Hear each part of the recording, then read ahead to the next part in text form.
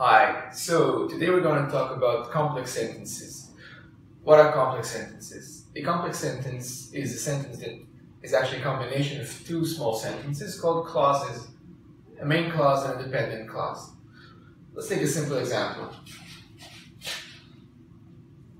John says, Jim is hungry. So we have a main clause, John says, and a dependent clause, Jim is hungry. So this is simple because we have both clauses happening at the same time. So when both clauses happen at the same time, we're going to use the same tense for them. This is true also when we have complex sentences in the past. John said, Jim was hungry. So here again, we have main clause and dependent clause, and both happen at the same time. While John said whatever he said, Jim was hungry.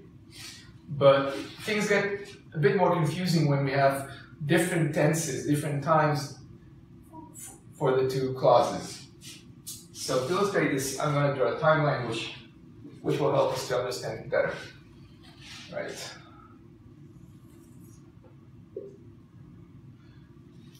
So let's take another example. Laura said she had met Jim at the mall. Right? So if the main clause, let's call it A, the dependent clause would be B.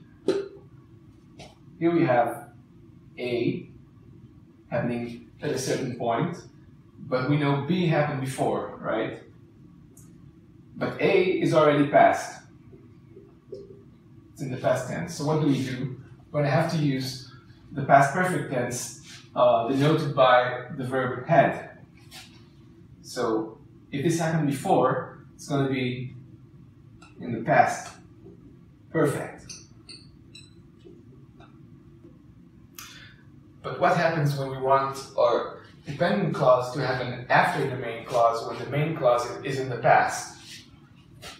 So here our complex sentence will look like this. Laura said she would meet Jim at the mall.